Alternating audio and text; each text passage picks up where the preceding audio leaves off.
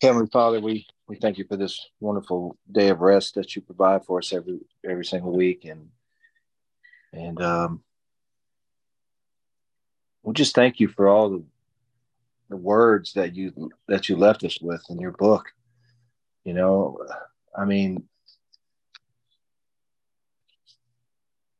I guess what I'm trying to say, Father, just let that word just get into our hearts and our minds, and help our family members to see a change in us as your word changes us from unrighteous behavior to righteous behavior. And just help us get through this time right here, Father. We know the world's struggling right now, and we just want to pray for all those that haven't come to know you and those that are kind of on the side of the fence. We just wish you that your word would just draw them near, and bring them closer to us. And Father, just want to pray for all the sick in the world, and if there's anything that we can do for anybody, Father, just send them our way. And we pray all these things through your Son Yeshua, our High Priest and King. Amen. Amen. Man, All right, we had stopped short of the Phineas passage last week, so we're going to pick right back up in Numbers 25, verse 10. It says, The Lord spoke to Moses, Phinehas, son of Eleazar, son of Aaron the priest, has turned back my wrath from the Israelites because he was zealous among them with my zeal, so that I did not destroy the Israelites in my zeal. Therefore declare, I grant him my covenant of peace. It will be a covenant of perpetual priesthood for him and his future descendants, because he was zealous for his God and made atonement for the Israelites. The name of the slain Israelite man who was struck dead with the Midianite woman was Zimri, son of Salu, the leader of a Simeonite ancestral house. The name of the slain Midianite woman was Cosbi, the daughter of Zur, a tribal head of an ancestral house in Midian. The Lord told Moses, Attack the Midianites and strike them dead, for they attacked you with the treachery that they used against you in the Peor incident. They did the same in the case involving their sister Cosbi, daughter of the Midianite leader, who was killed the day the plague came at Peor.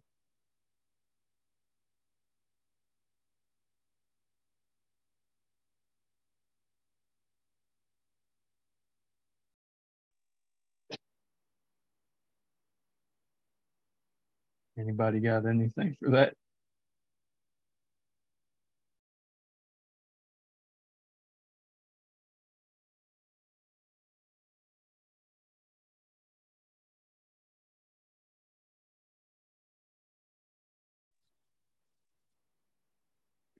you know what I'm going to say? That word, zealous. He was zealous. It's not the it's not the first time, that the Levites stood up and took on the role. They took it seriously,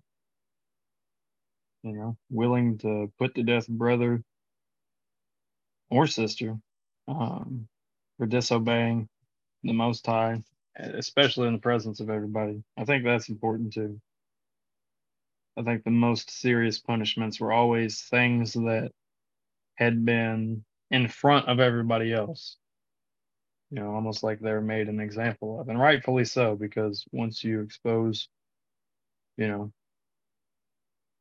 everybody else to wickedness, it's not dealt with the way it's supposed to. What's that going to do? It's going to give everybody the thought that, oh, we can just get away with everything. Look at the world today.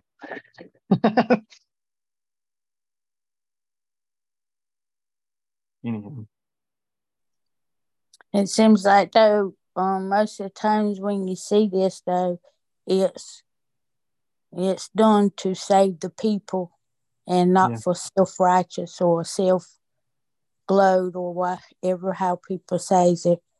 But he's doing it to save the people because a plague had come upon them for Yep. being disobedient. And once he done this, the plague stopped.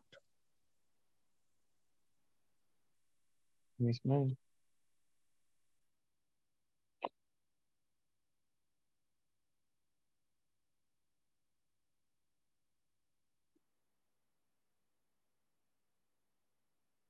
Made atonement for the people, brought them back at one with the Most High.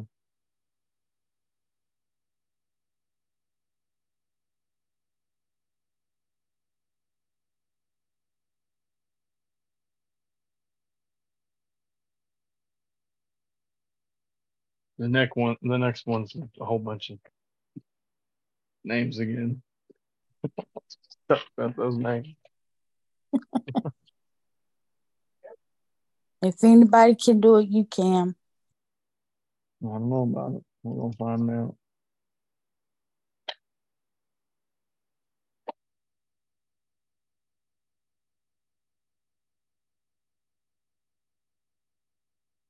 All right.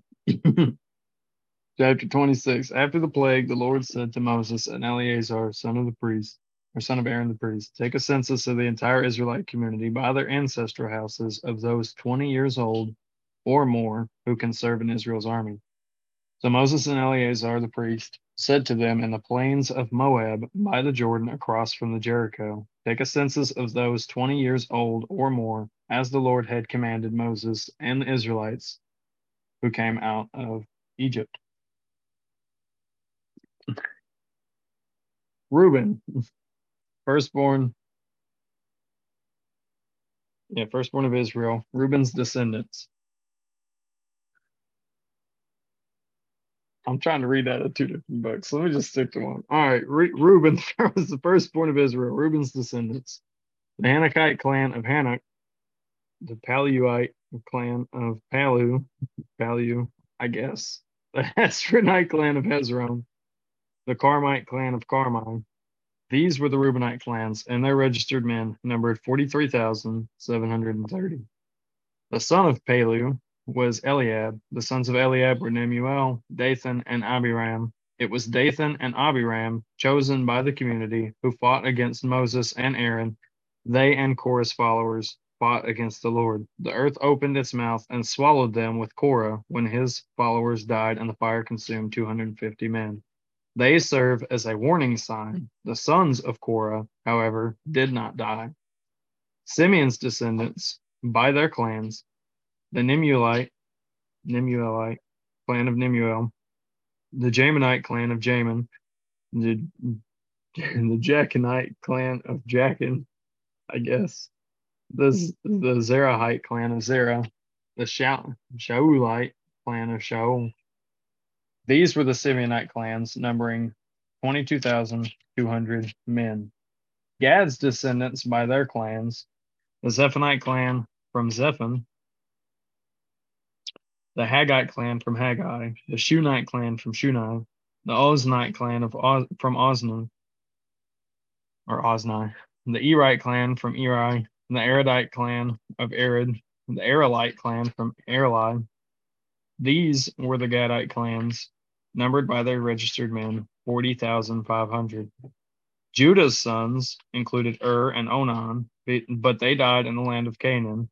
Judah's descendants by their clans, the Shalonite clan from Shelah, the Perizzite clan from Perez, the Zerahite clan from Zerah, the descendants of Perez, the Hezronite clan from Hezron, the Hamulite clan of Hamul. These were Judah's clans numbered by their registered men, 76,500. Issachar's descendants by their clans, the Tolite clan from Tola, the Punite clan from Huva, I guess, the Jeshubite clan from Jeshub, the Shimronite clan from Shimron. These were Issachar's clans numbered by their registered men, 64,300. Zebulun's descendants by their clans, the Saradite clan from Sered, the Elonite clan from Elon, the Jaelite clan from Jaeleel. These were the Zebulunite clans, numbered by their registered men, 60,500.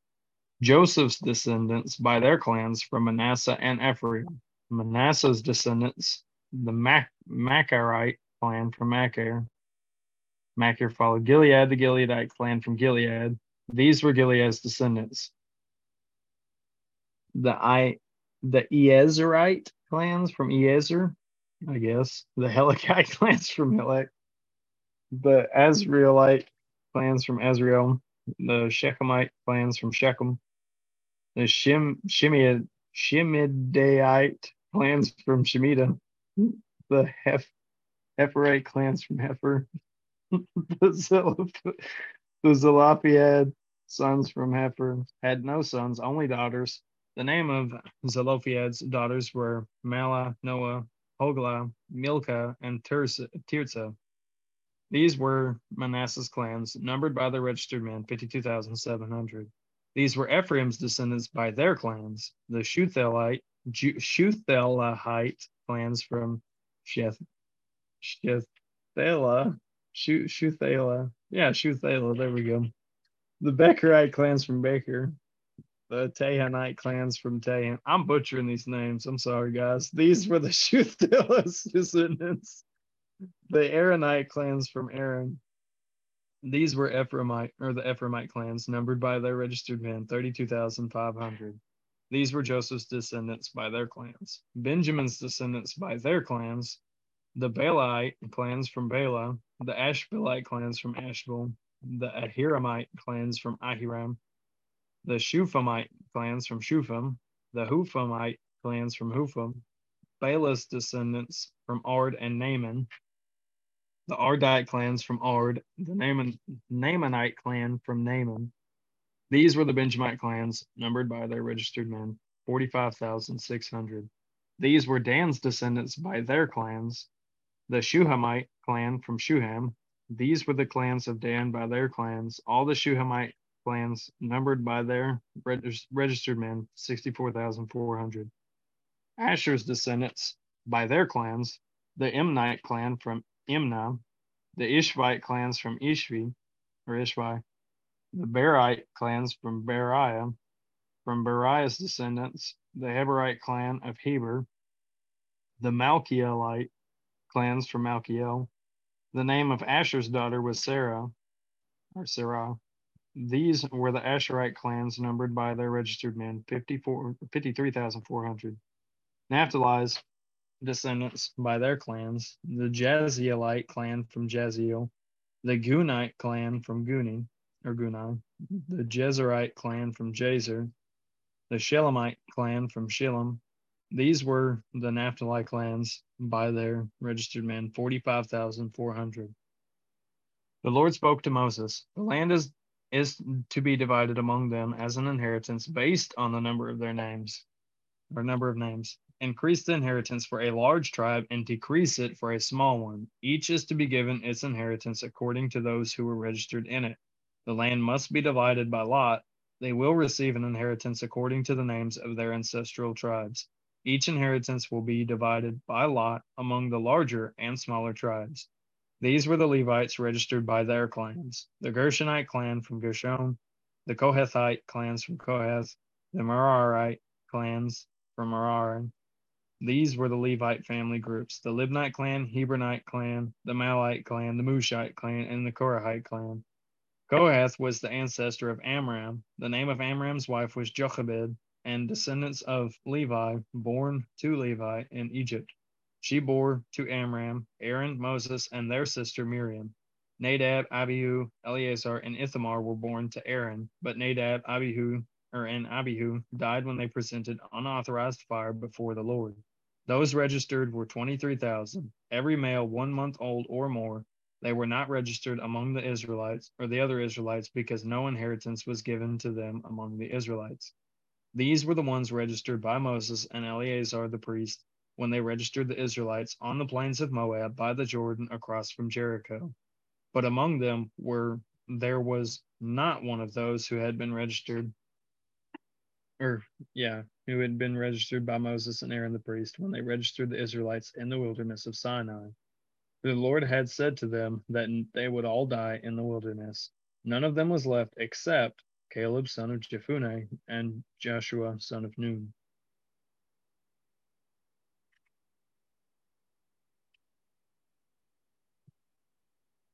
names, man. The best. Tremendous. I wouldn't know the difference because I can't pronounce them neither. But it tells you if you go if you go deep into it, it tells you which tribes blossom and which tribes decreased while they was in the wilderness. It also will help you with Yeshua's genealogy. How you say that word, bloodline. Yeah, the genealogy. Yeah.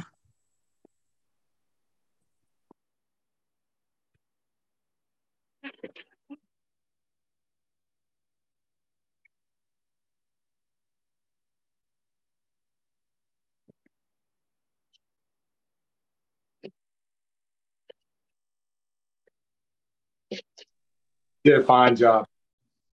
I tried, man. I know I butchered some of them names. I just know it. I'm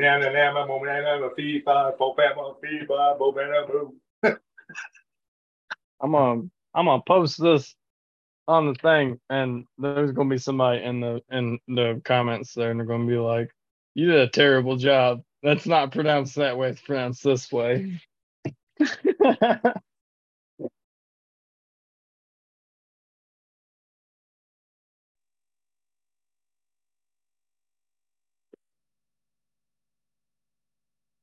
I know some of the names, the ones that you see me speak correctly, because I know the names. I need to do better about going through, and because you can literally just go to Strong's Concordance and it shows you how to pronounce the names. Or one thing that really helps, that's why I usually use TS 2009, which is what I was trying to double test there without throwing anybody else off that was listening, because I know that some of y'all are using the HCSB too. And it reads different, but the same kind of, anyways.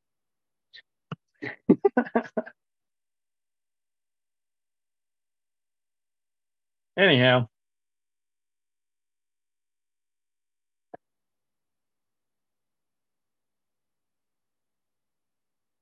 That one's pretty self-explanatory, other than the commentary that Miss Tammy just given. Yeah, if you compare that to when they were first registered according to their numbers, compare the difference there. There was 601,730 this time. I can't remember how many was there last time. I thought I had a chart, but I can't find it. I think we all had a chart at one time, because I remember us talking about the formations and all of that.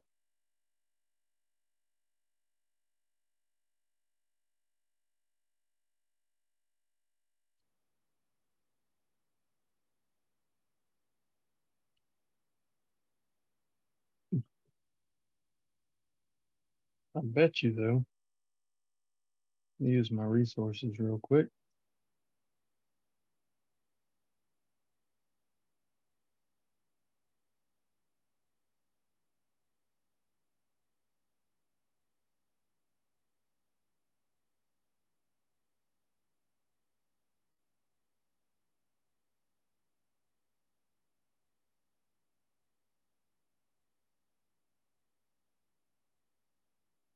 Maybe not. Never mind.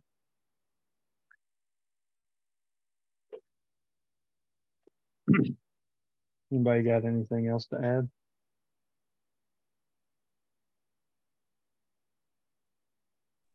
Yeah, can you go back and read those names again? Okay. Just want to make sure I got them,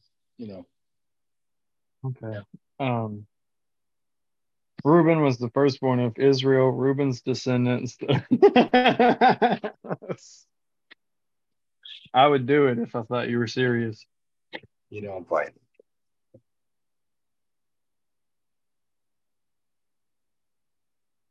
But there was a clear-cut number of all of them. I think there is.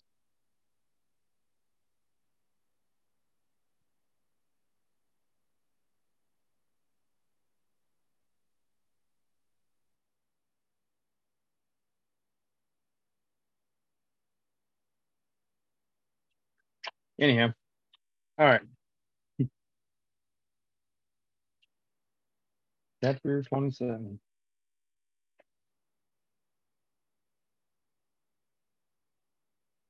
It says, the daughters of Zelophehad approached Zelophehad, or approached. Zelophehad was the son of Hafer, son of Gilead, son of Machir, son of Manasseh, from the clans of Manasseh, the son of Joseph. These were the names of his daughters: Mahlah, Noah, Hoglah, Milcah, and Tirzah. They stood before Moses, Eleazar the priest, the leaders, and the entire community at the entrance to the tent of meeting, and said, our father died in the wilderness, but he was not among Korah's followers who gathered together against the Lord. Instead, he died because of his own sin, and he had no sons. Why should the name of our father be taken away from his clan, since he had no son? Give us property from among our brothers. Moses brought their case before the Lord, and the Lord answered him, what Zelophehad's daughters say is correct. You are to give them hereditary property among their father's brothers and transfer their father's inheritance to them. Tell the Israelites, when a man dies without having a son, transfer his inheritance to his daughter. If he has no daughter, give his inheritance to his brothers. If he has no brothers, give his inheritance to his father's brothers. If his father has no brothers, give his inheritance to the nearest relative of his clan, and he will take possession of it. This is to be a statutory ordinance for the Israelites, as the Lord commanded Moses. Then the Lord said to Moses, go up this mountain of the Abarim range and see the land that I have given the Israelites. After you have seen it, you will also be gathered to your people, as Aaron your brother was. When the community quarreled in the wilderness of Sin, both of you rebelled against my command to show my holiness in their sight at the waters. Those were the waters of Meribah, of Kadesh, in the wilderness of Sin. So Moses appealed to the Lord. May the Lord, the God of all, or the God of spirits, or of the spirits of all flesh, appoint a man over the community who will go out before them and come back in before them, and who will bring them out and bring them in, so that the Lord's community won't be like sheep without a shepherd. The Lord replied to Moses, take Joshua, son of Nun, a man who has the Spirit in him, and lay your hands on him. Have him stand before Eleazar the priest and the whole community, and commission him in their sight. Confer some of your authority on him, so that the entire Israelite community will obey him. He will stand before Eleazar, who will consult the Lord for him with the decision of the Urim. He and all the Israelites with him, even the entire community, will go out and come back in at his command. Moses did as the Lord commanded him. He took Joshua, had him stand before Eleazar the priest and the entire community, laid his hands on him, and commissioned him as the Lord had spoken through Moses. Ain't that the same thing Elijah did to Elijah? The pastor man only laid his hand on him when he got there where he was at. Yeah, when because that's all Elisha said. He said, I want a double portion of your spirit. I want a double portion of your spirit. Same thing Yahweh. Sure. Yeah. Yep. Yep. They're just passing on the priestly blessing.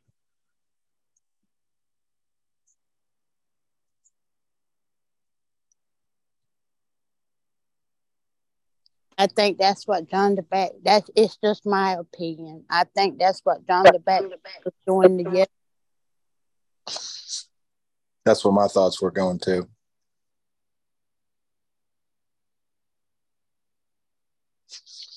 He anointed them. Oh, like like John the Baptist was the correct high priest, and Yeshua was taking the next and final role. Yeah. Interesting. That is interesting. I don't disagree. I don't have an opinion on it. That is interesting.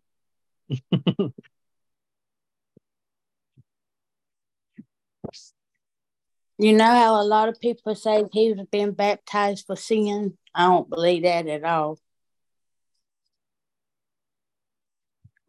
Say what? But it's all over TikTok right now. I just don't get it. What? Also, I missed what you said. They said what? Then? That he was baptized for his sins. I guess. Because John the Baptist, the Bible states that John the Baptist's baptism was for the remission of sin. It's crazy. It's crazy. But there was no sin found in him. Yeah, I know, Papa. You can tell him that, and it's crazy. That's the doctrine of demons.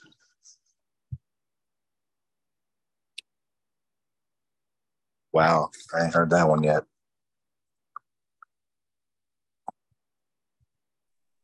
The extent people go to try to argue that we don't have to keep the law now extends to Yeshua's sin. But did they keep the law, Papa? They keep You the law. said Courtney was on there not too long ago. That's how I found them. Courtney was on there live debating them, or whatever. Wow.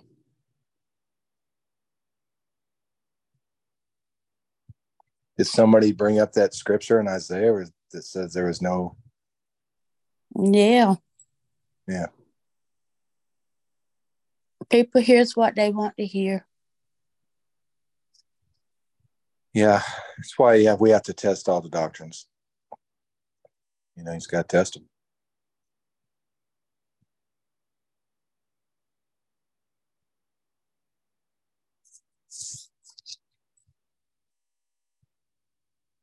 See if they line up with scripture. That one definitely doesn't line up with anything. And they also don't believe in the virgin birth. Do they believe that Adam had a virgin birth? I don't know. I ain't heard that. Well, he would have had a virgin birth if he was created from the dust of the earth. But I think he was passing the mantle.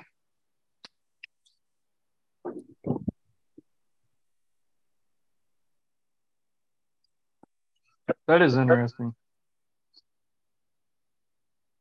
What's that?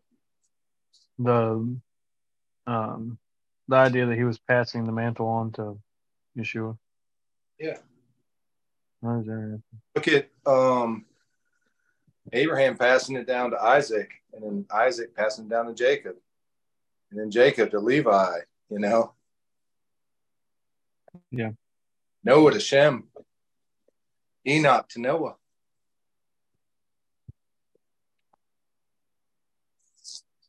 There's always been a bloodline there.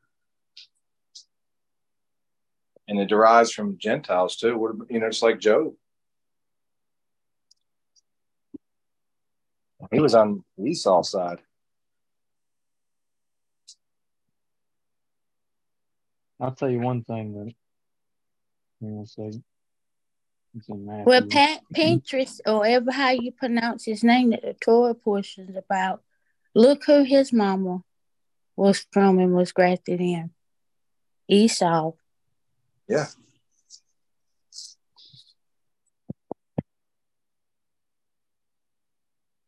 Job was a Gentile high priest and king. He was the ruler.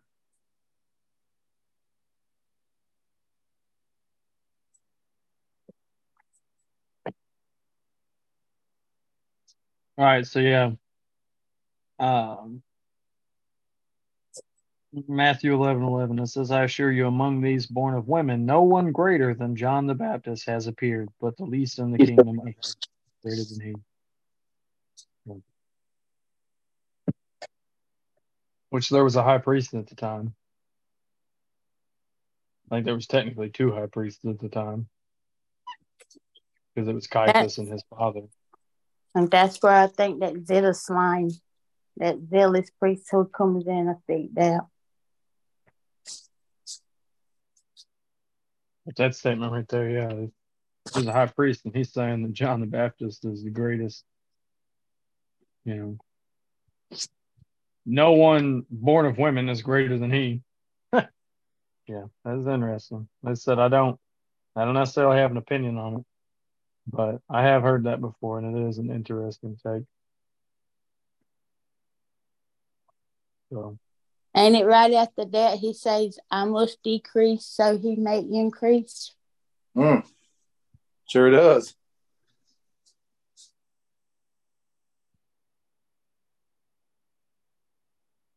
no.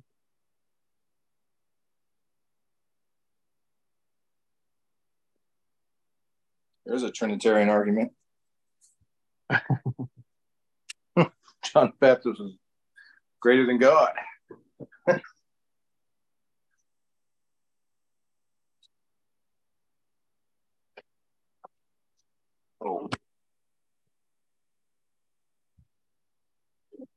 All right.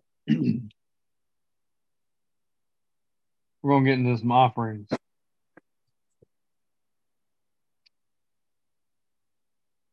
We'll read all the way to Numbers chapter 30, basically the end of 29.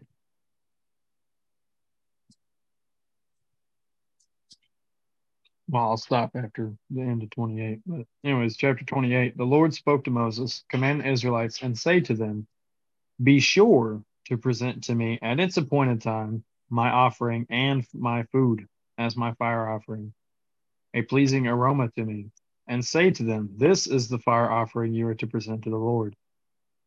Each day present 2 unblemished year-old lambs as a regular burnt offering, 1 lamb in the morning and the other lamb at twilight or sundown. However you want to look at this.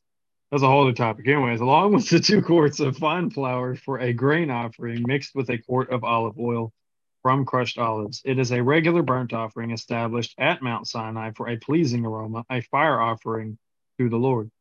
The drink offering is to be a quart with each lamb. Pour out the offering of beer to the Lord in the sanctuary area. Offer the second lamb at twilight, along with the same kind of grain offering and drink offering as in the morning. It is a fire offering, a pleasing aroma to the Lord. On the Sabbath day, present 2 unblemished year-old lambs, 4 quarts of fine flour mixed with oil as a grain offering and its drink offering.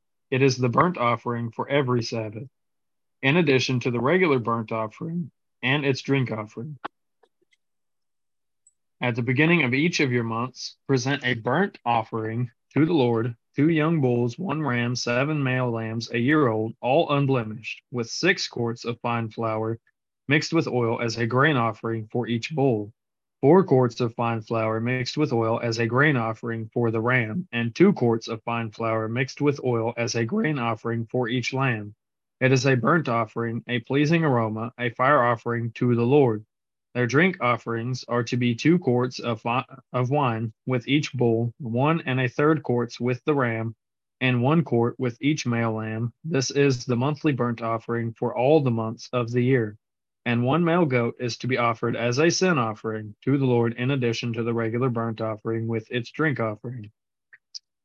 The Passover to the Lord comes in the 1st month on the 14th day of the month. On the 15th day of this month, there will be a festival. Unleavened bread is to be eaten for 7 days. On the 1st day, there is to be a sacred or not to do any daily work. Present a fire offering, a burnt offering to the Lord, 2 young bulls, 1 ram, and 7 male lambs a year old. Your animals are to be unblemished. The grain offering with them is to be of fine flour mixed with oil. Offer 6 quarts with each bull and 4 quarts with the ram. Offer 2 quarts with each of the 7 lambs and 1 male goat for a sin offering to make atonement for yourselves. Offer these with the morning burnt offerings, that is part of the regular burnt offering.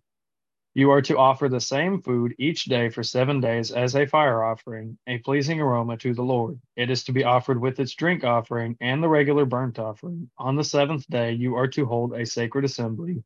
You are not to do any daily work.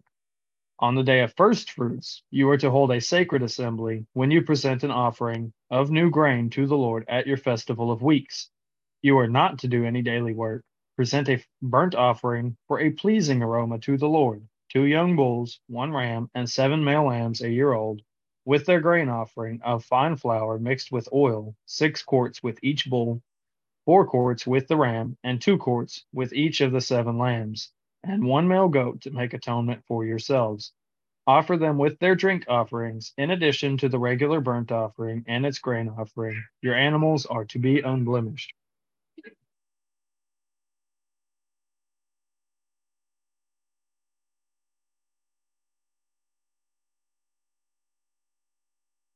Well, you got daily offerings, Sabbath offerings, monthly offerings, offerings for Passover. Then you have the offering for the Feast of Weeks, or first fruits. And then it goes on to the trumpets, the Day of Atonement, the Festival of Booths, or Sukkot, Tabernacles.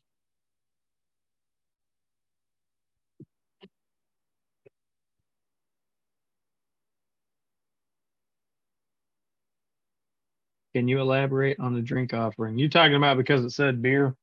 That's just this translation. I caught that too. Pour out the offering of beer to the Lord in the sanctuary area. I'll give you the I don't know. That's the Minka. Hang on a second. Verse 7. We'll use old E-sword here. Strong wine, shakar, an intoxicant that is intensely alcoholic liquor, strong drink. So I guess it's just something stronger than just regular wine, which I guess it could be beer. I don't think anybody had stills back then and were brewing whiskey.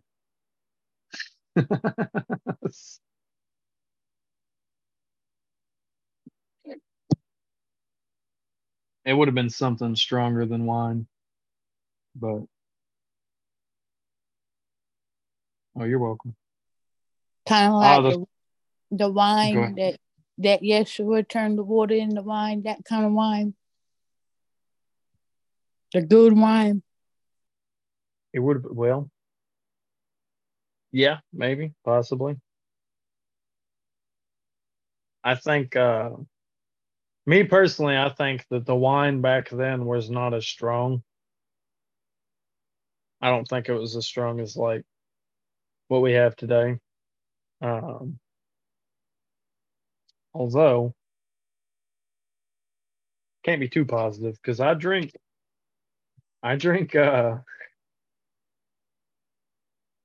sauce about it being leavened. Yeah, no. So I don't think most people here right now think that the command is for yeast. I know that most translations will say yeast, remove the yeast from your household and stuff like that. I don't think that it's yeast. I think that it's just, it would be your barm or your yeast cake, which is basically used for the making your leavened bread. It'd basically be your sourdough starter. But that's another thing that, which that ties into what I'm talking about. So, obviously, you can naturally ferment wine. I mean, if you go to the store, even now, and you get some grapes and it's got that white film on it, that's yeast. And you can literally take those grapes, smash them up, and put some water in like a bucket with an airlock on it, and you're going to ferment wine. Now, with barm, It's that thick layer on top of the stuff, and it's got all your activated yeast. If you were to scoop some of that out, put it in a drink, or put it in something else, and use it to ferment the same way that we do with yeast packets, alcohol today, you're going to get a stronger drink than just your regular. No leaven shall be found in your board. Hold that till the end, because I'll get into exactly what. Hold that to the end, because that's going to get into a whole discussion. One thing I'll add is the twilight thing. I think twilight's a poor translation. Most I think it's supposed to be between the evenings, which is when the sun goes down and when the sun goes down. That would be what twilight represents. Most translations, or not, I can't say most, but a lot of translations say between the evenings, and I think that's an accurate take on that. So, which that goes back into the whole Passover topic. But yeah. Burnt offerings. Get them burnt offering. And it says right there in the beginning, I'm going to throw it out there. Command the Israelites. Everybody. Command the Israelites. Chapter 29. We'll get back into the rest of them. It says, you are to hold a sacred assembly in the 7th month. On the 1st day of the month, you are not to do any daily work. This will be a day of joyful shouting for you. Offer a burnt offering as a pleasing aroma to the Lord. 1 young bull, 1 ram, 7 male lambs, a year old, all unblemished, with their grain offering of fine flour mixed with oil, 6 quarts with the bull, 4 quarts with the ram, and 2 quarts with each of the 7 male lambs. Also offer 1 male goat as a sin offering to make atonement for yourselves. These are in addition to the monthly and regular burnt offerings. With their prescribed grain offerings and drink offerings, they are a pleasing aroma, a fire offering to the Lord. You are to hold a sacred assembly on the 10th day of this 7th month and practice self-denial. You must not do any work. Present a burnt offering to the Lord, a pleasing aroma, 1 young bull, 1 ram, and 7 male lambs, all a year old. All your animals are to be unblemished. Their grain offering is to be of fine flour mixed with oil, 6 quarts with the bull, 4 quarts with the ram, and 2 quarts with each of the 7 lambs. Offer 1 male goat for a sin offering. The regular burnt offering with its grain offering and drink offerings are in addition to the sin offering of atonement. You are to hold a sacred assembly on the 15th day of the 7th month. You must not do any daily work. You are to celebrate a 7-day festival for the Lord. Present a burnt offering, a fire offering as a pleasing aroma to the Lord. 13 young bulls, 2 rams, and 14 male lambs, a year old. They are to be unblemished.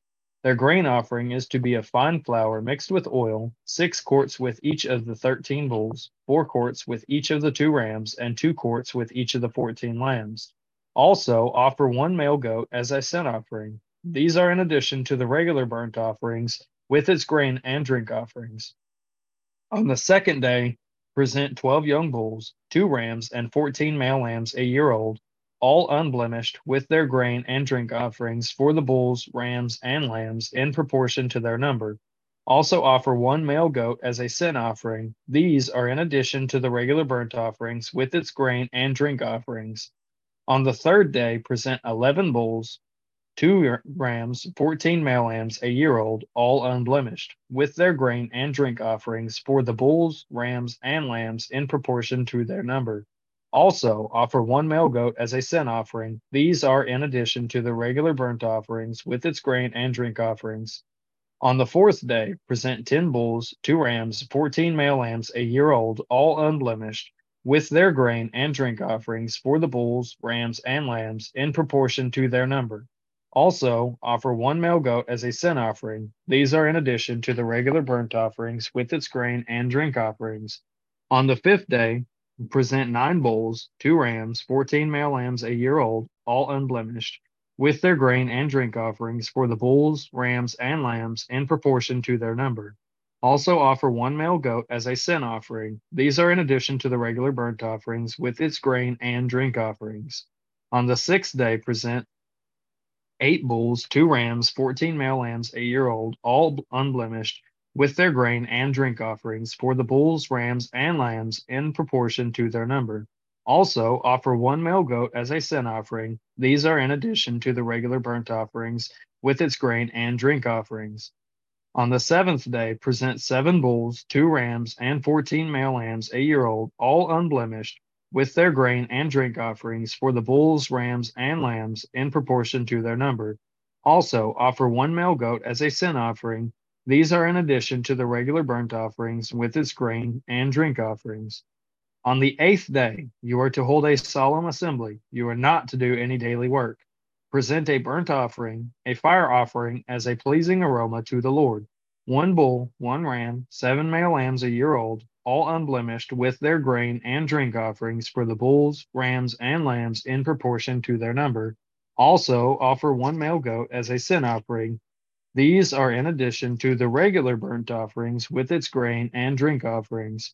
You must offer these to the Lord at your appointed times, in addition to your vow and drink or freewill offerings, whether burnt, grain, drink, or fellowship offerings. So Moses told the Israelites everything the Lord had commanded him.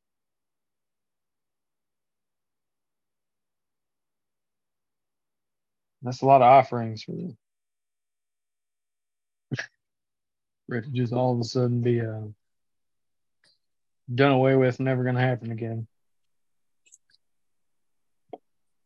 Ezekiel tells us that it's going to. Yeah, you're absolutely right. Nicole said a lot of details too. Yes, a lot of details. That's what people try to say. Again, I ain't gonna throw no names out there, but people tell me all the time that, well, you can't figure out how to do the sacrifices without the Talmud. I disagree. It's very plain as day in this text. A lot of detail right there. It's a lot of detail. Yeah. But the Passover, they're instructed not to even eat the lamb, and that goes against the Bible. This is correct. Also, with all of this, I do not think that I don't think you're allowed to be a vegan. No. A lot of meat. I ain't saying you can't eat.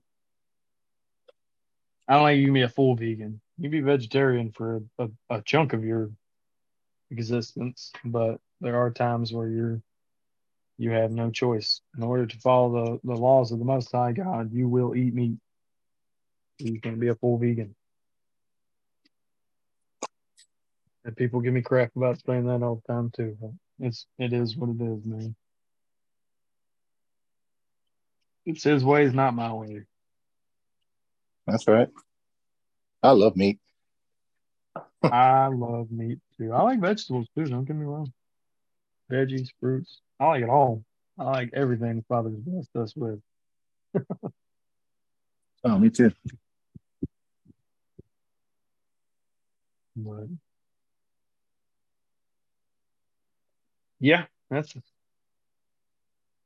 whole lot of commands.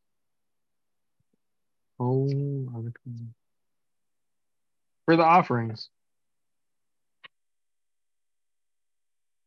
Another topic, another time. We're gonna go to Jeremiah. Actually, we'll go to Joshua since it's the next or 2 chapters over. We'll go Joshua 13 and read 15 through 22.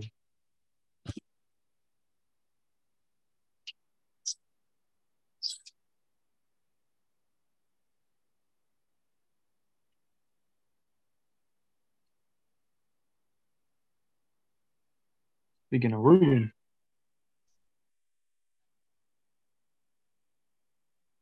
and the cat's speaking to somebody. Calm down, cat.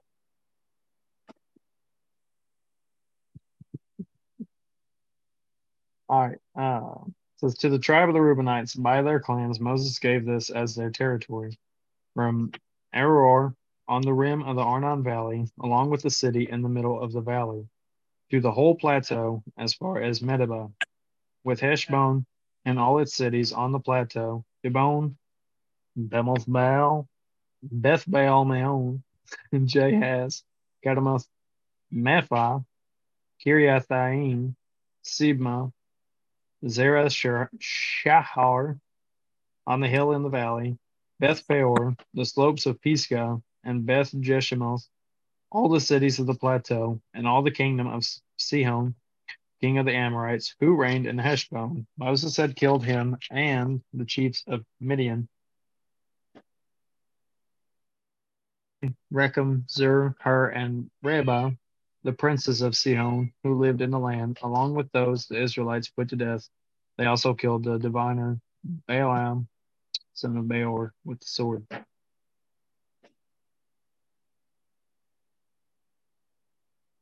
Now we'll go to Jeremiah. Jeremiah 1, 1 through 2, 3.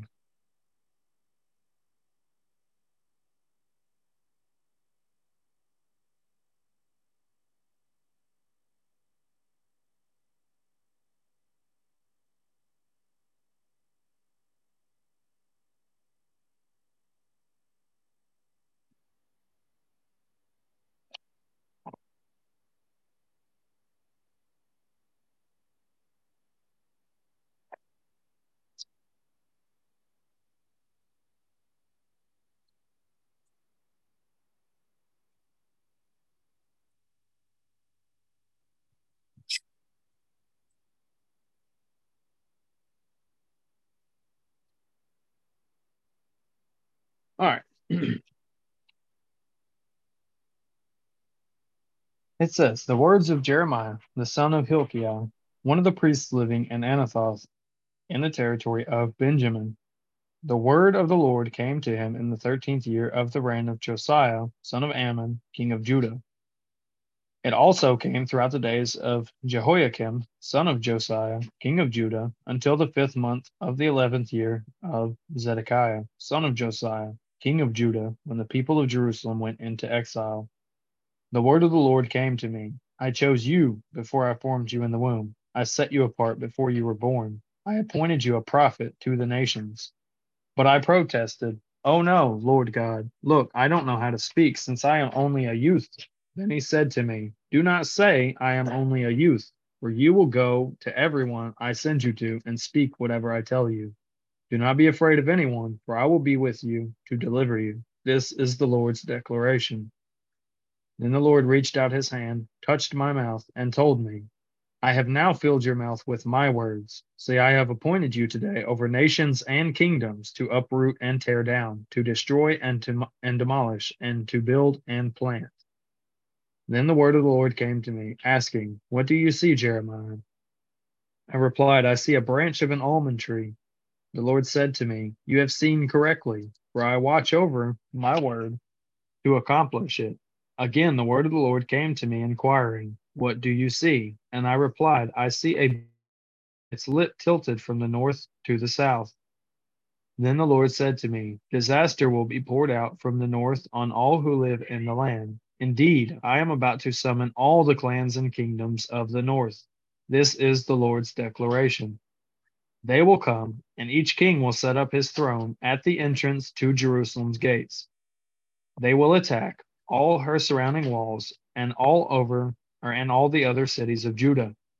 I will pronounce my judgments against them for all the evil they did when they abandoned me to burn incense to other gods and to worship the works of their own hands. Now, get ready, stand up, and tell them everything that I command you. Do not be intimidated by them, or I will cause you to cower before them. Today, I am the one who has made you a fortified city, an iron pillar and bronze walls against the whole land, against the kings of Judah, its officials, its priests, and the population. They will fight against you, but never prevail over you, since I am with you to rescue you. This is the Lord's declaration. The word of the Lord came to me. Go and announce directly to Jerusalem that this is what the Lord says. I remember the loyalty of your youth, your love as a bride, how you followed me in the wilderness, in a land not sown. Israel was holy to the Lord, the first fruits of his harvest. All who ate of it found themselves guilty. Disaster came on them. This is the Lord's declaration.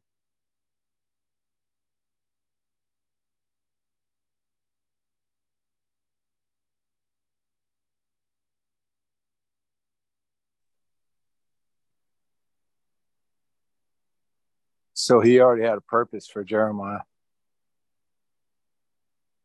Before he was born. So he was sent from God too, right?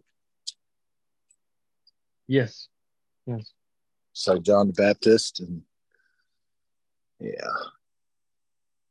It's also, no matter how you look at it, there's a case or another that you can't disprove in regards to at least a partial predestination. Yeah, no, I get that. Just saying. I get that. Like when I read the book of Jubilees, it said all spirits were created on day 2. And I wonder if, like it says, when you die, your spirit goes back to God who gave it, right? Yeah. And your body goes to the earth. And your soul goes to Sheol.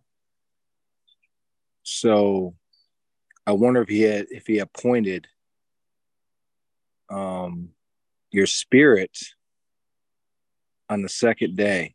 Like he already knew what body he was going to stick you in. You know what I'm saying? Yeah. Because I know that in traditional Christianity, they say, well, as soon as you die, you go to heaven. You know, your spirit goes to heaven. Like, that's you. But it says your soul goes to Sheol. But I think the body can't live without the spirit.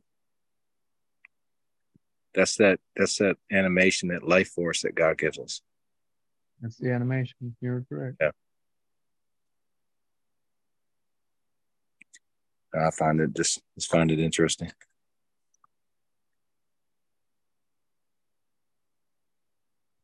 So one thing I find interesting, and this is King James Version, Genesis 2:7, and the Lord God formed man of the dust of the ground and breathed into his nostrils the breath of life, and Yep. man became a living soul. Yep. That's a literal translation. Then it says, Ecclesiastes, it says the body returns to the dust where it came from. Mm-hmm. Yeah, the spirit goes back to God. And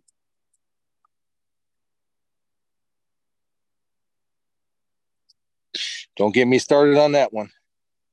Yeah, that's another topic. We got everybody save your I am more than happy to get into all of this at the end of this. You mentioned Jubilees. So we're gonna read the portion from Jubilees real quick. Okay. And it's Jubilees chapter 31, 18 through 20. Got a little bit of Enoch, a little bit of Jubilees, a little bit of Testament of Judah. Got a little bit of everything today.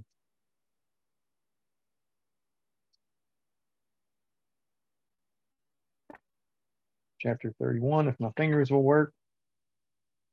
18 through 20. It says, and to Judah he said, may the Lord give you strength and power to tread down all that hate you. A prince shall you be, and you and one of your sons over the sons of Jacob. May your name and the name of your sons go out and traverse every land and region. Then will the Gentiles fear before your face, and all the nations will quake, and all the peoples will quake. In you shall be the help of Jacob, and in you be found the salvation of Israel.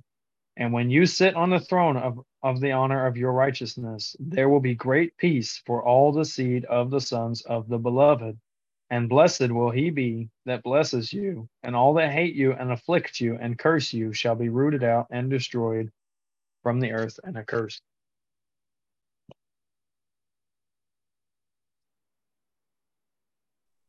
Kind of goes with Zechariah, which says there will be no more Canaanite in the house of the Lord. There will be, yeah.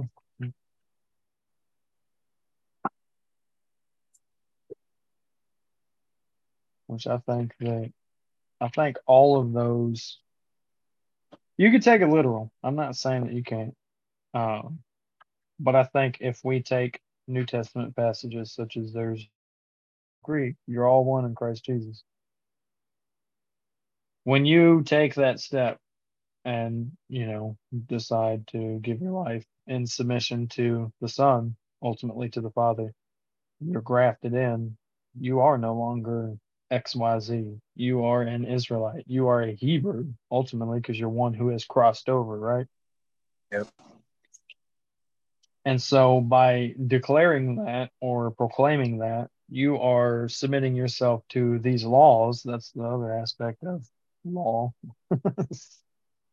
It's your standard. That's what you'll be judged by, but it's also it's something you desire to do now because you realize the importance of it. You realize that this is what the Father expects from his children, And do we fail? Yeah. But the difference is you're leaving behind all of these other practices, all of the anti-God mentality that you would have had beforehand, or the desire to root out Israel, as we see in the Torah, when they're going through the land, or even in Joshua elsewhere, where they're going through the land and trying to destroy Israel. That's not your desire anymore. You're not trying to go against God. You're trying to submit to God. Therefore, when it talks about the Canaanites and stuff like that, I think that you can be grafted in, and that is a metaphoric speech. That's my opinion. I could be wrong, but that's the way that I look at it. I mean, Canaanites can be grafted in. Yeah, that's what. Yeah. Remember, because it says I think it's the Ephesians 2:12, where it says, "For at one time you're without Christ in the world, strangers from the covenants, and now you have been brought near and become part of the commonwealth." Yeah. Yeah, I agree. Yep.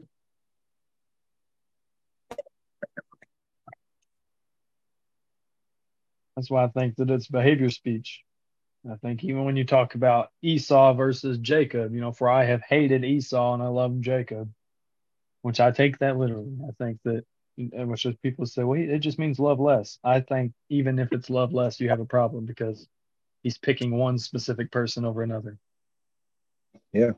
And I think that it's a behavior. I think it is, again, the promised seed, which it's always been about your behavior. I agree with that. What did he tell Cain? He told Cain, he said, if you do good, won't your offering be accepted?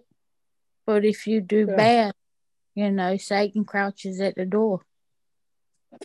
Yeah. Yep.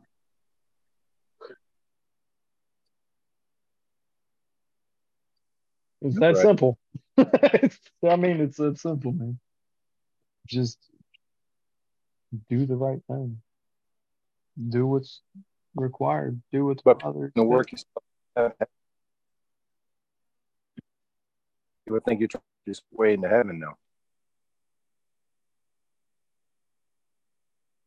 By trying to do the Father's commandments.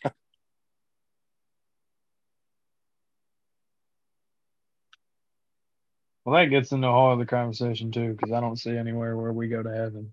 I see the kingdom coming down, and that the righteous will inherit the earth. If you're going anywhere,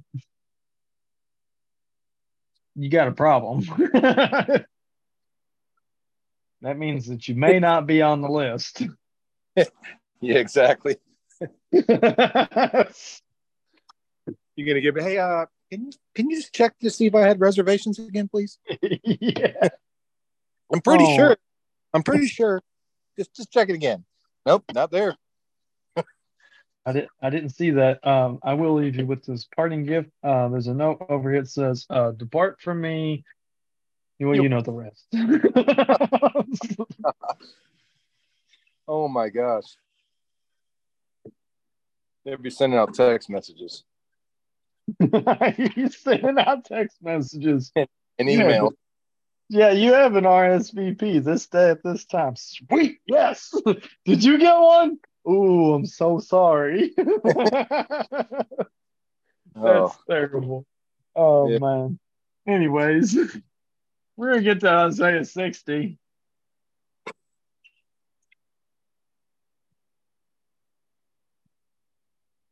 Oh goodness. I don't want to be in the category of depart from me. I want to be told, well done, my good and faithful servant. That's what I strive for daily. If you call my desire to be obedient to the Father's self-righteousness, so be it. That's fine. I'm not here to please man. I'm here to please the Most High. And I try as hard as I can daily. Sometimes we fail. Sometimes I fail. Definitely, definitely fail. But a righteous man will fall 7 times. That implies that he got up 7 times. Right. So, Isaiah chapter 61 through 8, it says, Arise, shine, for your light has come, and the glory of the Lord shines over you. For look, darkness covers the earth, and total darkness the people. But the Lord will shine over you, and his glory will appear over you. Nations will come to your light, and kings to the brightness of your radiance. Raise your eyes and look around. They all gather and come to you. Your sons will come from far away, and your daughters will be carried on the hip. When you will see, or then you will see and be radiant, and your heart will tremble and rejoice, because the riches of the sea will become yours, and the wealth of the nations will come to you. Caravans of camels will cover your land, young camels of Midian and Ephah, and all of them will come from Sheba. They will carry gold and frankincense and proclaim the praises of the Lord. All the flocks of Kedar will be gathered to you. The rams of Nebaioth will serve you and go up on my altar as an acceptable sacrifice. I will glorify my beautiful house. Who are these who fly like a cloud, like doves to their shelters?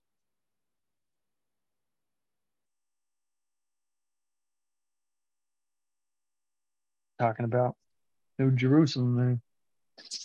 Yep. Those are the angels coming to get the people, reap, harvest the earth. It also says that, it says the nations will go up to his holy mountain. And I'm going to bring it up again. One of my favorite verses, Isaiah 2:3. But in Isaiah 2:5 says, "Come, O house of Jacob, let us walk in the light." And that's that 2 verses before it says, "For the law will go forth out of Mount Zion." Yes, sir. That's the kingdom on the ground. And God's still merciful. He's still merciful. That's after he punishes.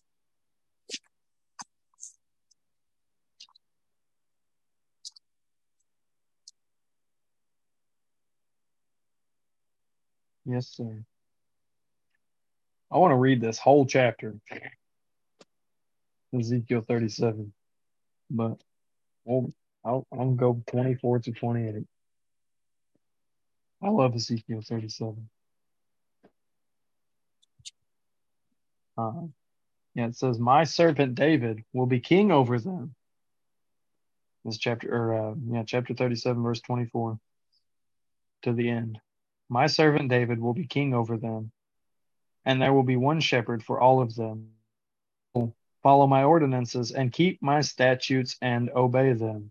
Because as you just said, come, let us go to the mountain of the Lord, the house of Jacob.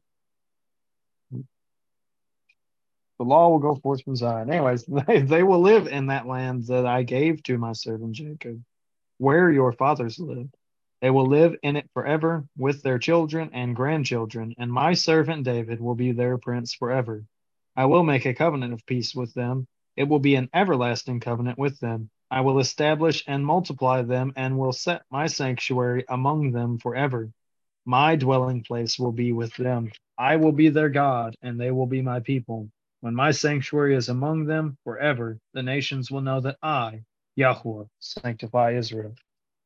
Hallelujah.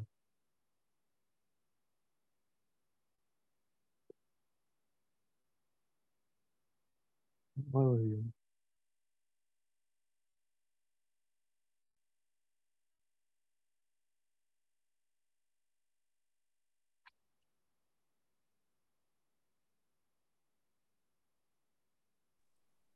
You ever study the 40 days Yeshua was here after his resurrection What do you mean?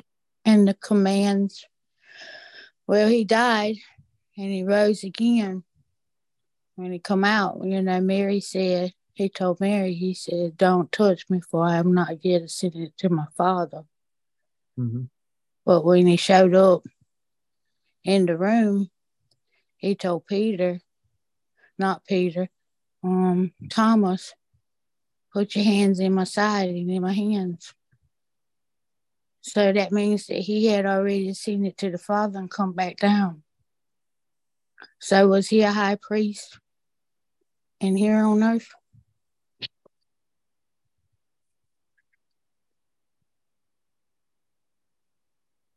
Because he did give them commands and send them out from Jerusalem.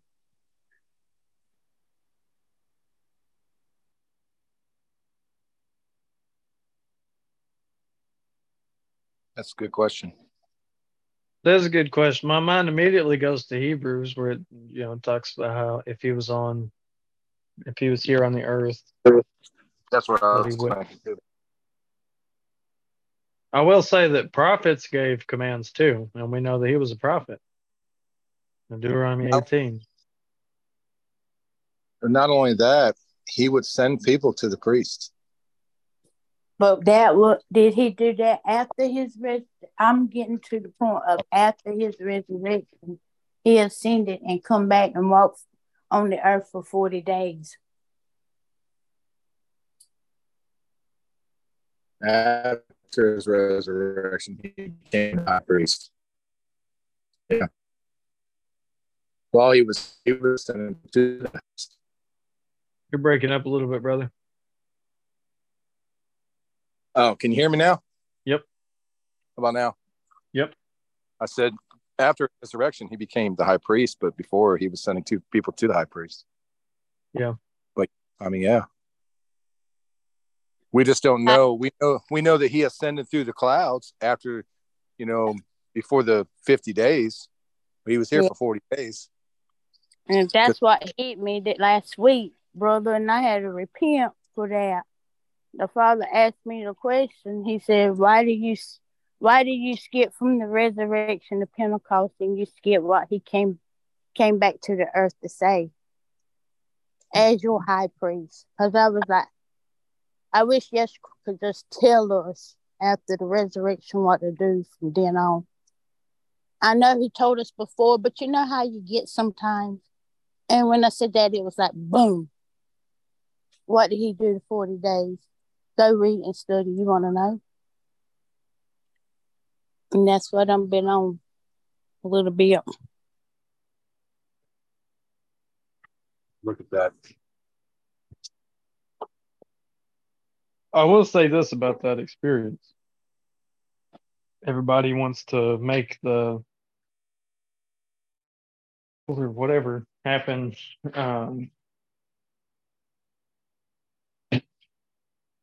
When the destruction of the temple happened, and it's basically because he says that nobody here will taste death until they see the Son of Man coming in his glory, right? There's two different things, which there's another way that that's worded, and I can't recall off the top of my head. There's two different things I provide for that. Coming in his glory, number one, when he rode into town before his crucifixion, that was the king coming in his glory, right? On the donkey. A king's supposed to do that. Every king's supposed to do that. Coming in on it says. So that's number one. Number two, when he came back, nobody had died that he had spoken that to.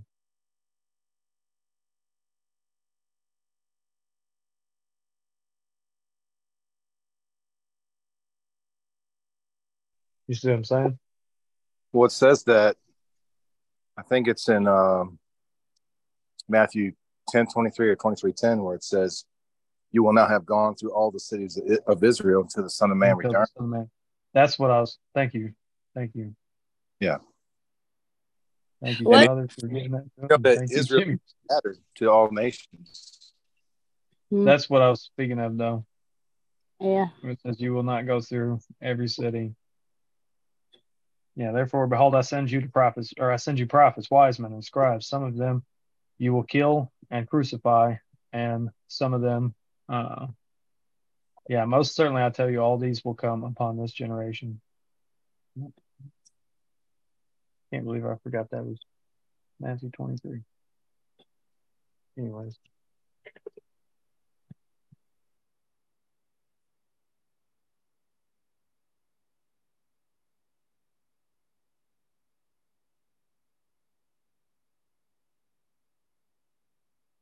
Isn't that when he gave them the command to stay in the upper room, or was that when they remembered what he said? The 40 days he was here, because he had told them to stay in Jerusalem until they received power, and then go out into all nations. Yeah. We know the powers of the Holy Spirit. And he told them to be at Pentecost. Shavuot. Yep. To receive it, yeah.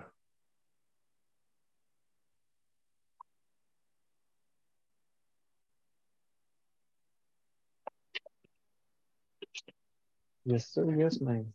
But up until then, he hadn't sent them out into all nations. He had just sent them to the 12 tribes. And I think that comes into play with the woman that asks for the bread. You know, she said, even the dogs desire the crumbs that falls from the table.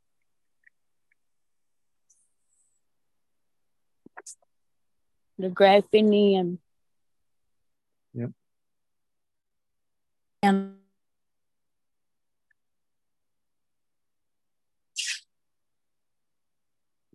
you know, he told him, he said, I didn't come. He told her, I didn't come, but only for the children.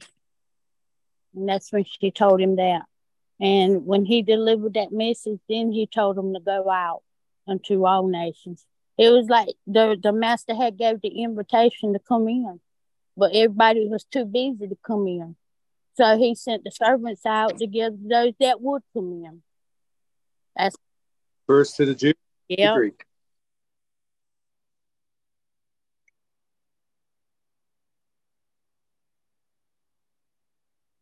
Those Pharisees were too busy, except Nicodemus. They were too busy doing what they were doing. I know there's a question I wanted to ask you, Brother Jimmy. Let me ask it, Dustin, before I forget it. Was the fella that got the that gave him the borrowed tomb, was he a scribe or Pharisee? Do y'all know what line he come from, or do it mention anything like that? The what now? You know, the fella that let him borrow his tomb to put Jesus in, Yeshua in? Oh, I don't know. I couldn't tell you. Let's look at that one. Okay. Look at that one. I don't know. Joseph of Arimathea, was it Arimatheus or? I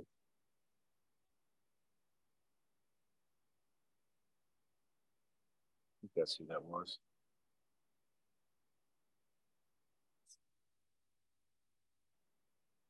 He's the one that pleaded Pilate for the body. Yeah, I'm trying. I've been working too on the red heifer, and you know there's certain commands and orders they have to go through for the red heifer sacrifice. And I think the way I've got it pointed out, he's got to be part of the Levi or Judah line.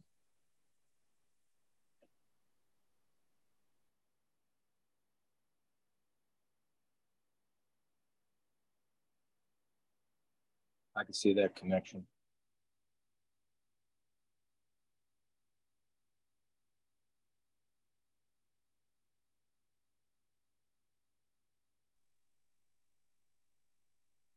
Y'all read Enoch? Sure. We'll go through 61.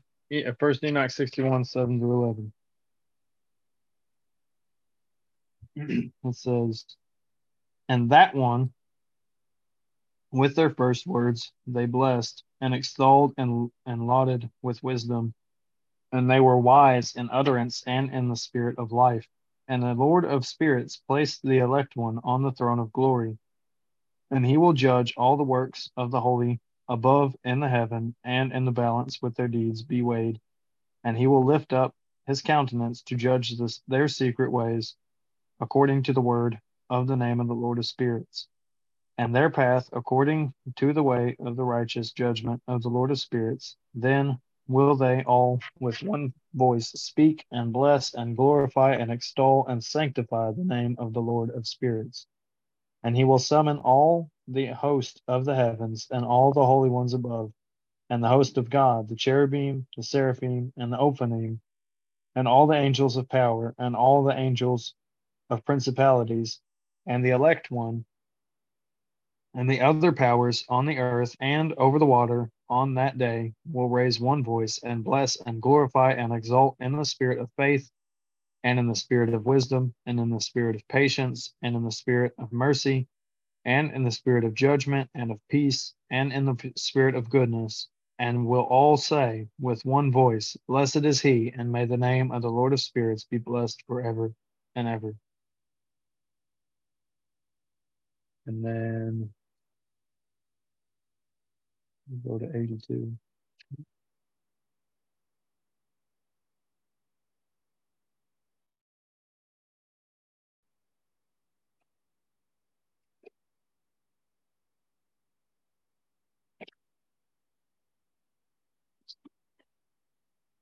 And chapter 82, it's 4 through 9, and it says this: Blessed are all the righteous, blessed are all those who walk in the way of righteousness and sin not as the sinners, in the reckoning of all their days in which the sun traverses the heaven, entering and departing from the portals for 30 days with the heads of thousands of the order of the stars, together with the four which are intercalated,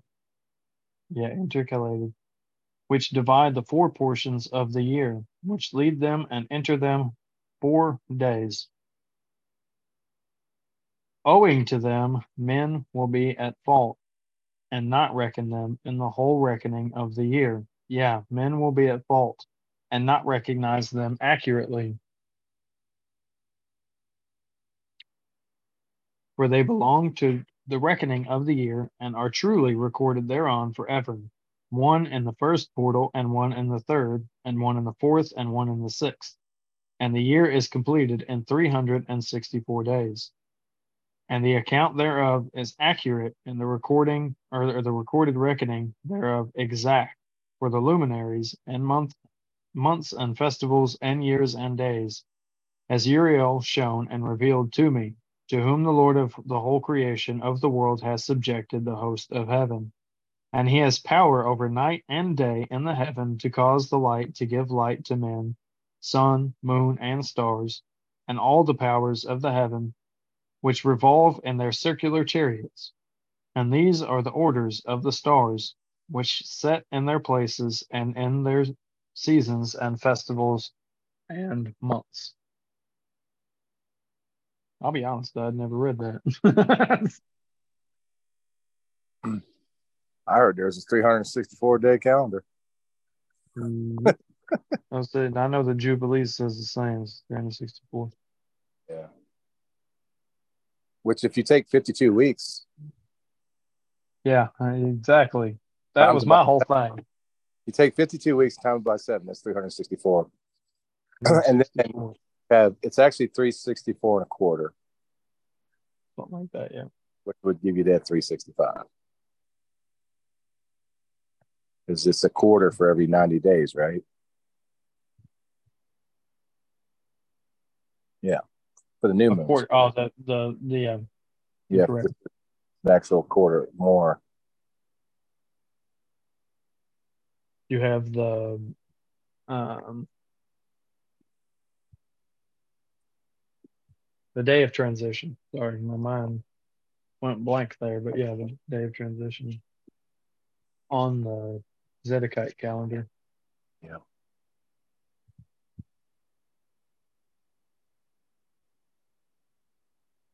I studied the calendar and I just studied till I was satisfied. You can go way deep into that thing.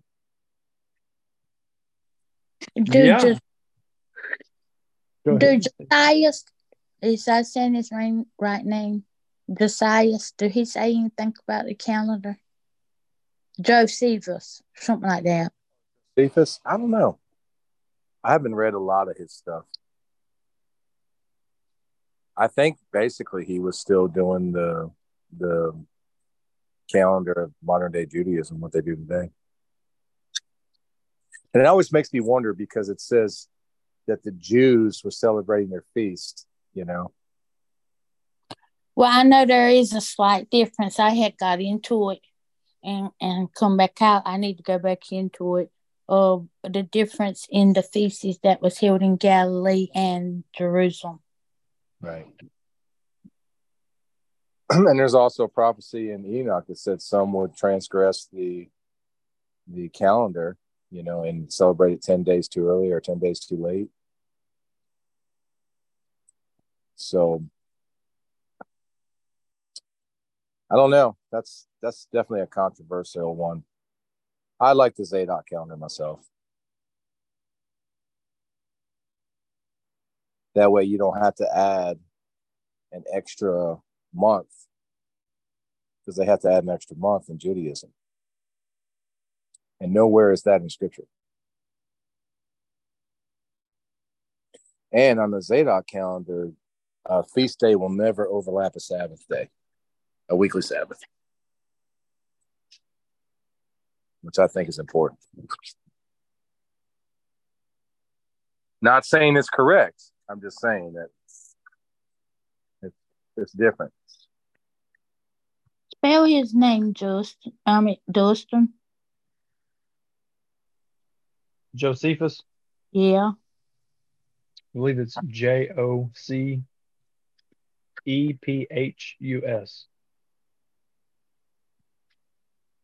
Thank you, Paul.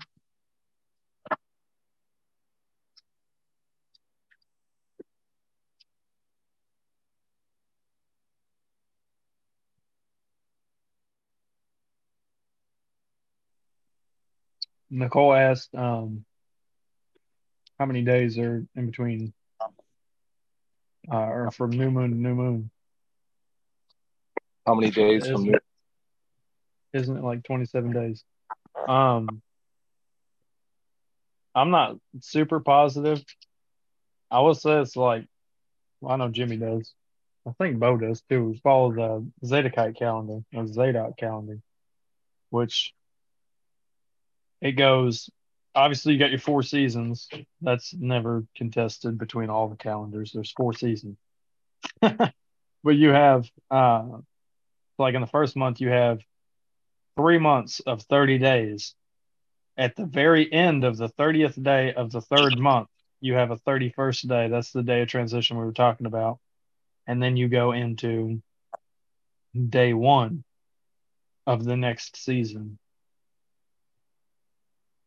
So, which actually here. There's actually a paid calendar for it. I'm about to show her. That's what I was thinking about. That they found in the Dead Sea Scrolls and Caves of Qumran and all that. Yeah. If you look at this, not me. Yeah. So like you have your seasons. I don't know if you can see that very well. Yeah, you have your seasons and your different months. And of course, this is fancy because each month is going to have a corresponding shape. So like today, which actually this needs to be changed, but today would have been the Sabbath day corresponding with the first month, the shape being the circle. So it would have been Sabbath. And then now we change it because it's sundown to the next day. But when you get to the 3rd month and the 30th day, you go through 30 every month, and then you have a day of transition, and then the following day starts right back over there, and you go first of the month. I mean, you would change seasons corresponding to that, but that's the peg calendar. And with that, the feast days will never land on a Sabbath. Yeah. So in his days, it wasn't called a Jewish calendar; it was a Hebrew calendar, and there is a difference in the two. Yeah. Plus, you had, plus you had the Julian calendar going on at that time. I don't know. Yeah, the Julian calendar was going on. Yeah, the Gregorian calendar didn't come about till later on, way later. Yeah. So it's like the feast days, the sun, the moon, the stars. This is how I see it. I don't take this with a grain of salt, but the feast days start when the sun, the moon, and the stars were created. It says they were placed in the firmament for times and seasons, and that word seasons means feasts. And it was on the fourth day, and that day is when all the feast days start, like the major feasts, except for Shavuot. Like Passover is always, at the first part of the week, and then the Feast of Unleavened Bread, and then it goes 7 days. But it will never land on Shabbat. It always starts in the middle of the week. Same with Sukkot. Just those two feasts, basically, the 7-day feasts. Technically 8. Yeah, technically. I always look at it. It's interesting that you have the Passover into unleavened bread that makes it 8 days, and then at the very end of the calendar year, you have your festival of weeks, or not weeks, tabernacles. Yep. Sukkot that has an 8th day addition to it. So, the Hebrew calendar puts the new year starting in September. Exodus 12. No.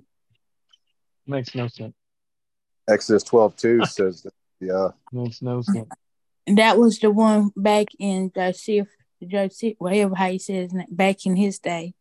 The Hebrew calendar in his day started between September the 15th and September the 25th.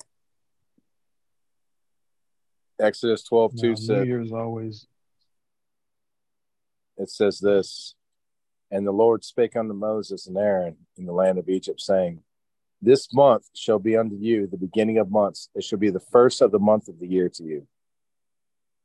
And then it goes on and talks about Passover.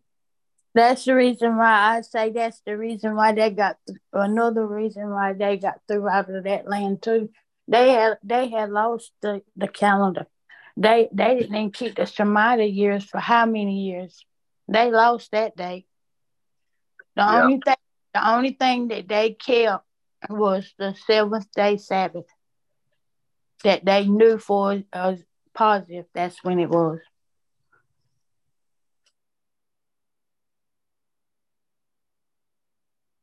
There's a prophecy saying that they would lose the order of the seasons of the feasts. I think it's in Enoch. I think it is in Enoch.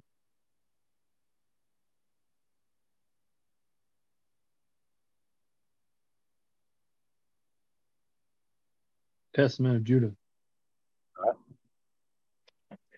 We're going to read chapter 13, 14, and 17. It says, and now, my children, I command you, give heed to Judah, your father, and keep my words so as to perform all the Lord's just decrees and to obey the command of God.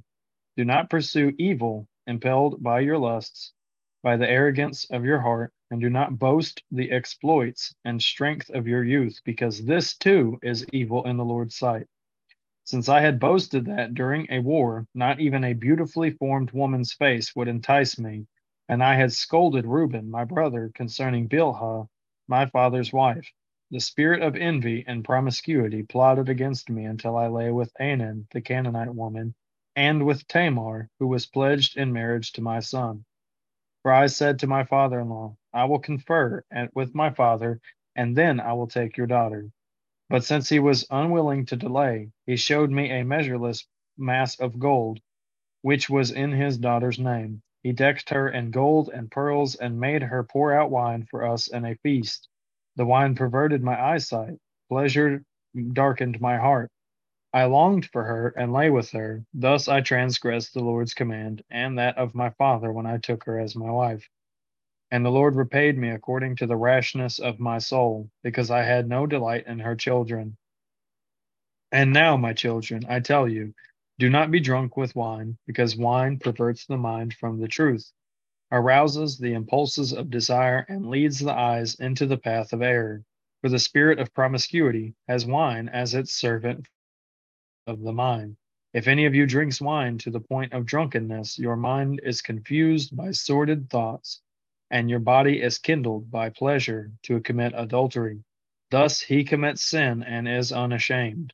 Such is the drunkard, my children, who is drunken has respect for no one. He who is drunken has no respect for no one. See, even I was deceived so that I was not ashamed before the throng in the city, because before the eyes of all I turned aside to Tamar and committed a great sin, and disclosed to my sons my acts of uncleanness. When I had drunk wine, I flouted shamelessly God's command and took the Canaanite woman. He who drinks wine needs much perception, my children, and this is the perception the wine drinker requires. So long as he is decent, he may drink. But if he exceeds the limit, the spirit of error invades his mind and makes the drunkard become foul-mouthed and lawless. Yet rather than be unashamed, he boasts in his dishonorable action and considers it to be fine. And we'll go down to chapter 17.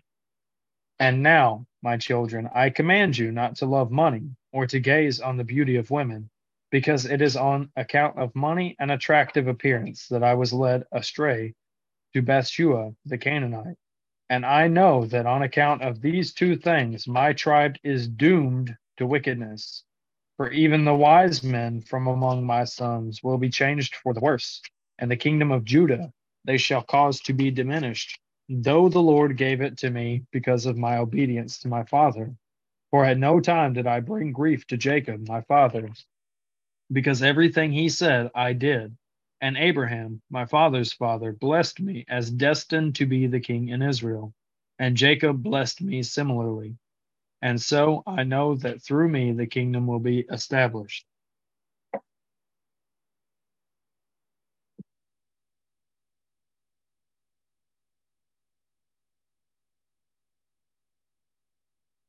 I think that's funny too, because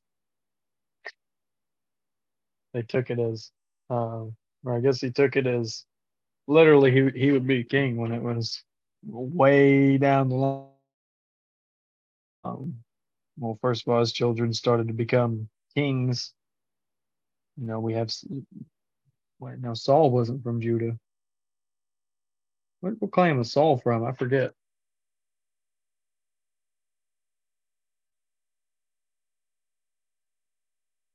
What? Say that last part again.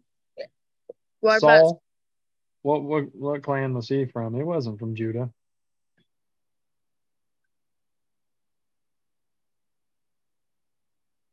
I don't know why I want to say the Benjamin. That's what I want to say, but let me check it.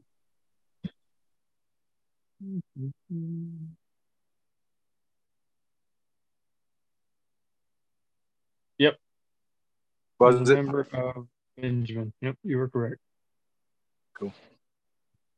Yeah, so it wasn't until the second technical king of Israel that Judah was a king, and then after that, there remains a king of Judah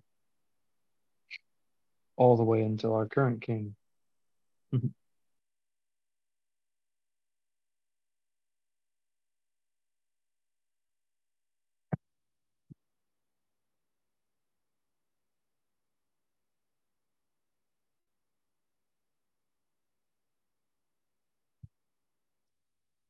And like you said earlier, I believe his kingdomship, his role started when he rode in on that donkey. Yep. That's the way I look at it. That's exactly how I look at it. That's when they chose their king. Yep, he told him, he said, if they stop crying out, God will raise up these rocks.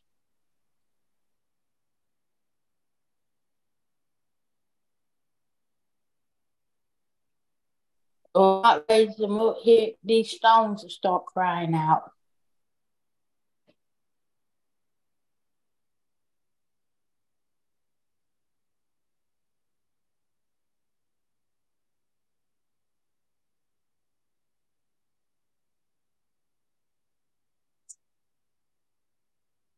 I can't. That's funny. We're gonna read Psalms, but this passage, I listen to Psalms a lot, and I can hear the guy's voice in my head while I'm reading this.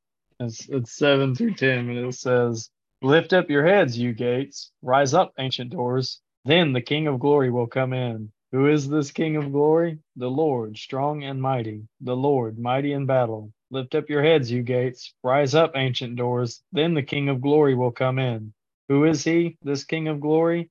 The Lord of hosts. He is the King of Glory." And Does here the it goes saying that. What? Papa, you don't know how I love that scripture right there. That's in Psalms. Yeah. Yep. Yes, I love that scripture right there, Papa. I can imagine him. He's lift up your head.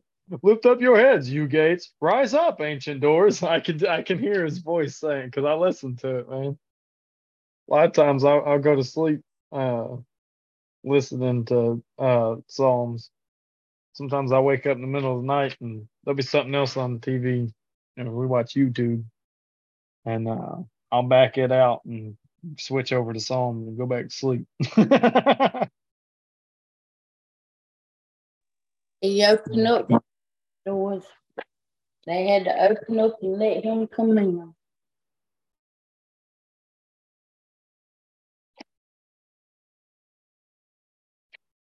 Now I think it's finished with the New Testament stuff.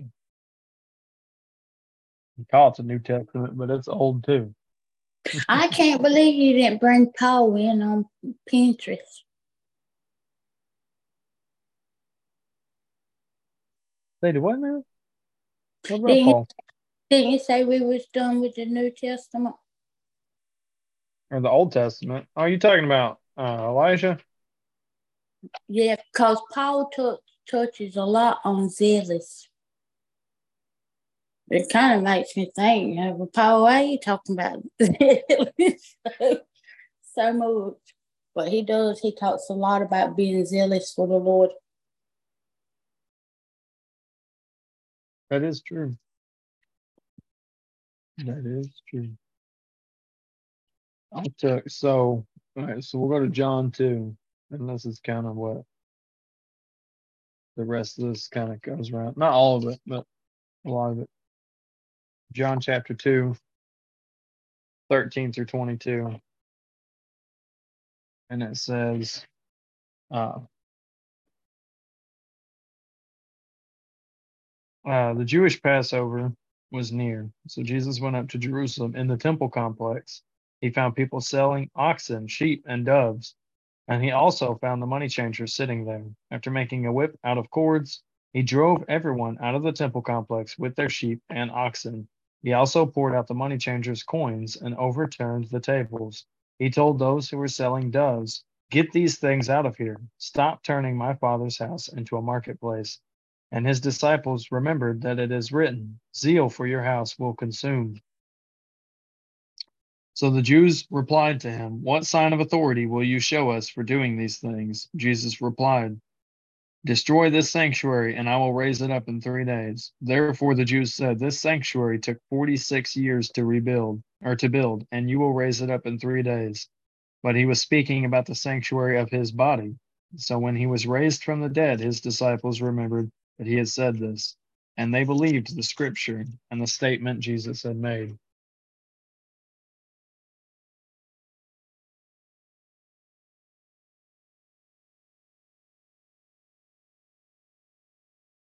Now go to Matthew real quick.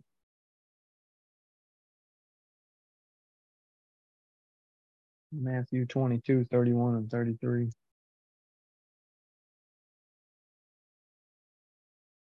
It says this.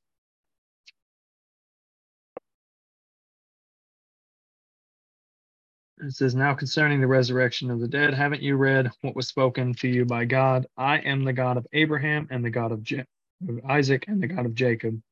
He is not the God of the living or of the dead, but of the living." And when the crowds heard this, they were astonished at his teaching. We'll go to Acts 4:33 real quick.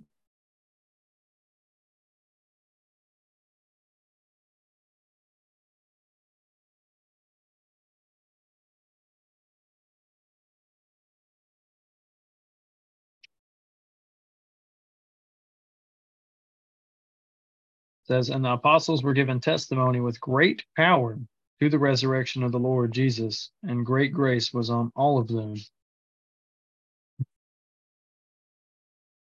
And now we'll go through Romans portions.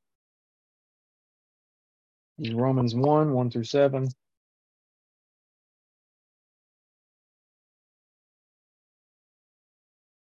The introduction. It says, "Paul, a slave of Christ Jesus, called as an apostle and singled out for God's good news, which he promised long ago through his prophets in the Holy Scriptures, concerning his Son, Jesus Christ our Lord, who was a descendant of David according to the flesh, and who has been declared to be the powerful Son of God by the resurrection from the dead according to the Spirit of holiness. We have received grace and apostleship through him to bring about the obedience of faith among all the nations on behalf of his name, including yourselves, who also belong to Jesus Christ by calling. To all who are in Rome, loved by God, called as saints, grace to you and peace from God our Father and the Lord Jesus Christ."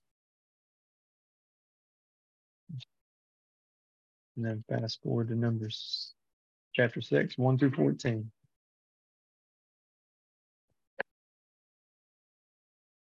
"What should we say then? Should we continue to sin so that grace may multiply, or so that grace may abound? Absolutely not. How can we who died to sin still live in it? Or are you unaware that all of us who were baptized into Christ Jesus were baptized into his death? Therefore, we were buried with him by baptism into death, in order that, just as Christ was raised from the dead by the glory of the Father, so we too may walk in a new way of life. For if we have been joined with him in the likeness of his death, we will certainly also be in the likeness of his resurrection. For we know that our old self was crucified with him in order that sin's dominion over the body may be abolished, so that we may no longer be enslaved to sin, since a person who has died is freed from sin's claims. Now, if we died with Christ, we believe that we will also live with him, because we know that Christ, having been raised from the dead, will not die again. Death no longer rules over him. For in light of the fact that he died to sin once for all. But in light of the fact that he lives to God. So you too consider yourselves dead to sin, but alive to God in Christ Jesus. Therefore, do not let sin reign in your mortal body, so that you obey its desires. And do not offer any parts of it to sin as weapons for unrighteousness, but as those who are alive from the dead, offer yourselves to God, and all the parts of yourselves to God as weapons for righteousness. For sin will not rule over you, because you are not under law, but under grace.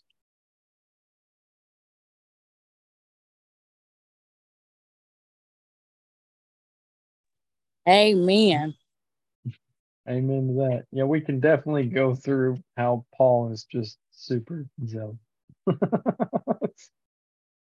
and admonishes, I mean, every one of his readers to be zealous for righteousness, to be zealous in obedience to the Most High.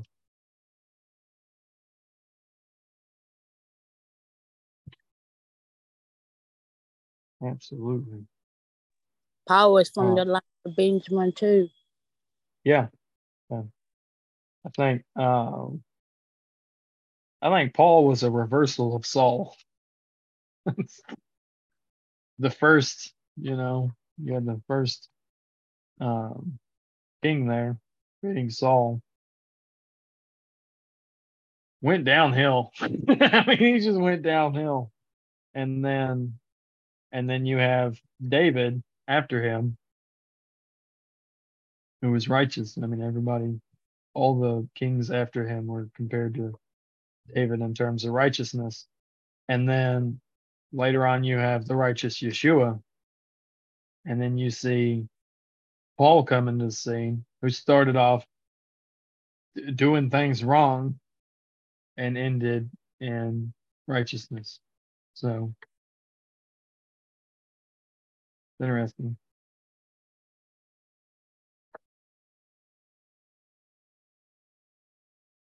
Very interesting. We're going to end with Revelation 15, verse 2 through 4. And it says, I also saw something like a sea of glass mixed with fire, and those who had won the victory over the beast, his image, and the number of his name, were standing on the sea of glass with harps from God. They sang the song of God's servant Moses and the song of the Lamb. Great and awe-inspiring are your works, Lord God the Almighty. Righteous and true are your ways, King of the nations. Lord, who will not fear and glorify your name? Because you alone are holy.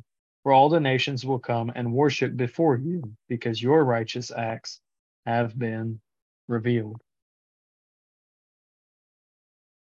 And in case anyone wants to know, Song of Moses, Deuteronomy 32. But that is the end of the portion.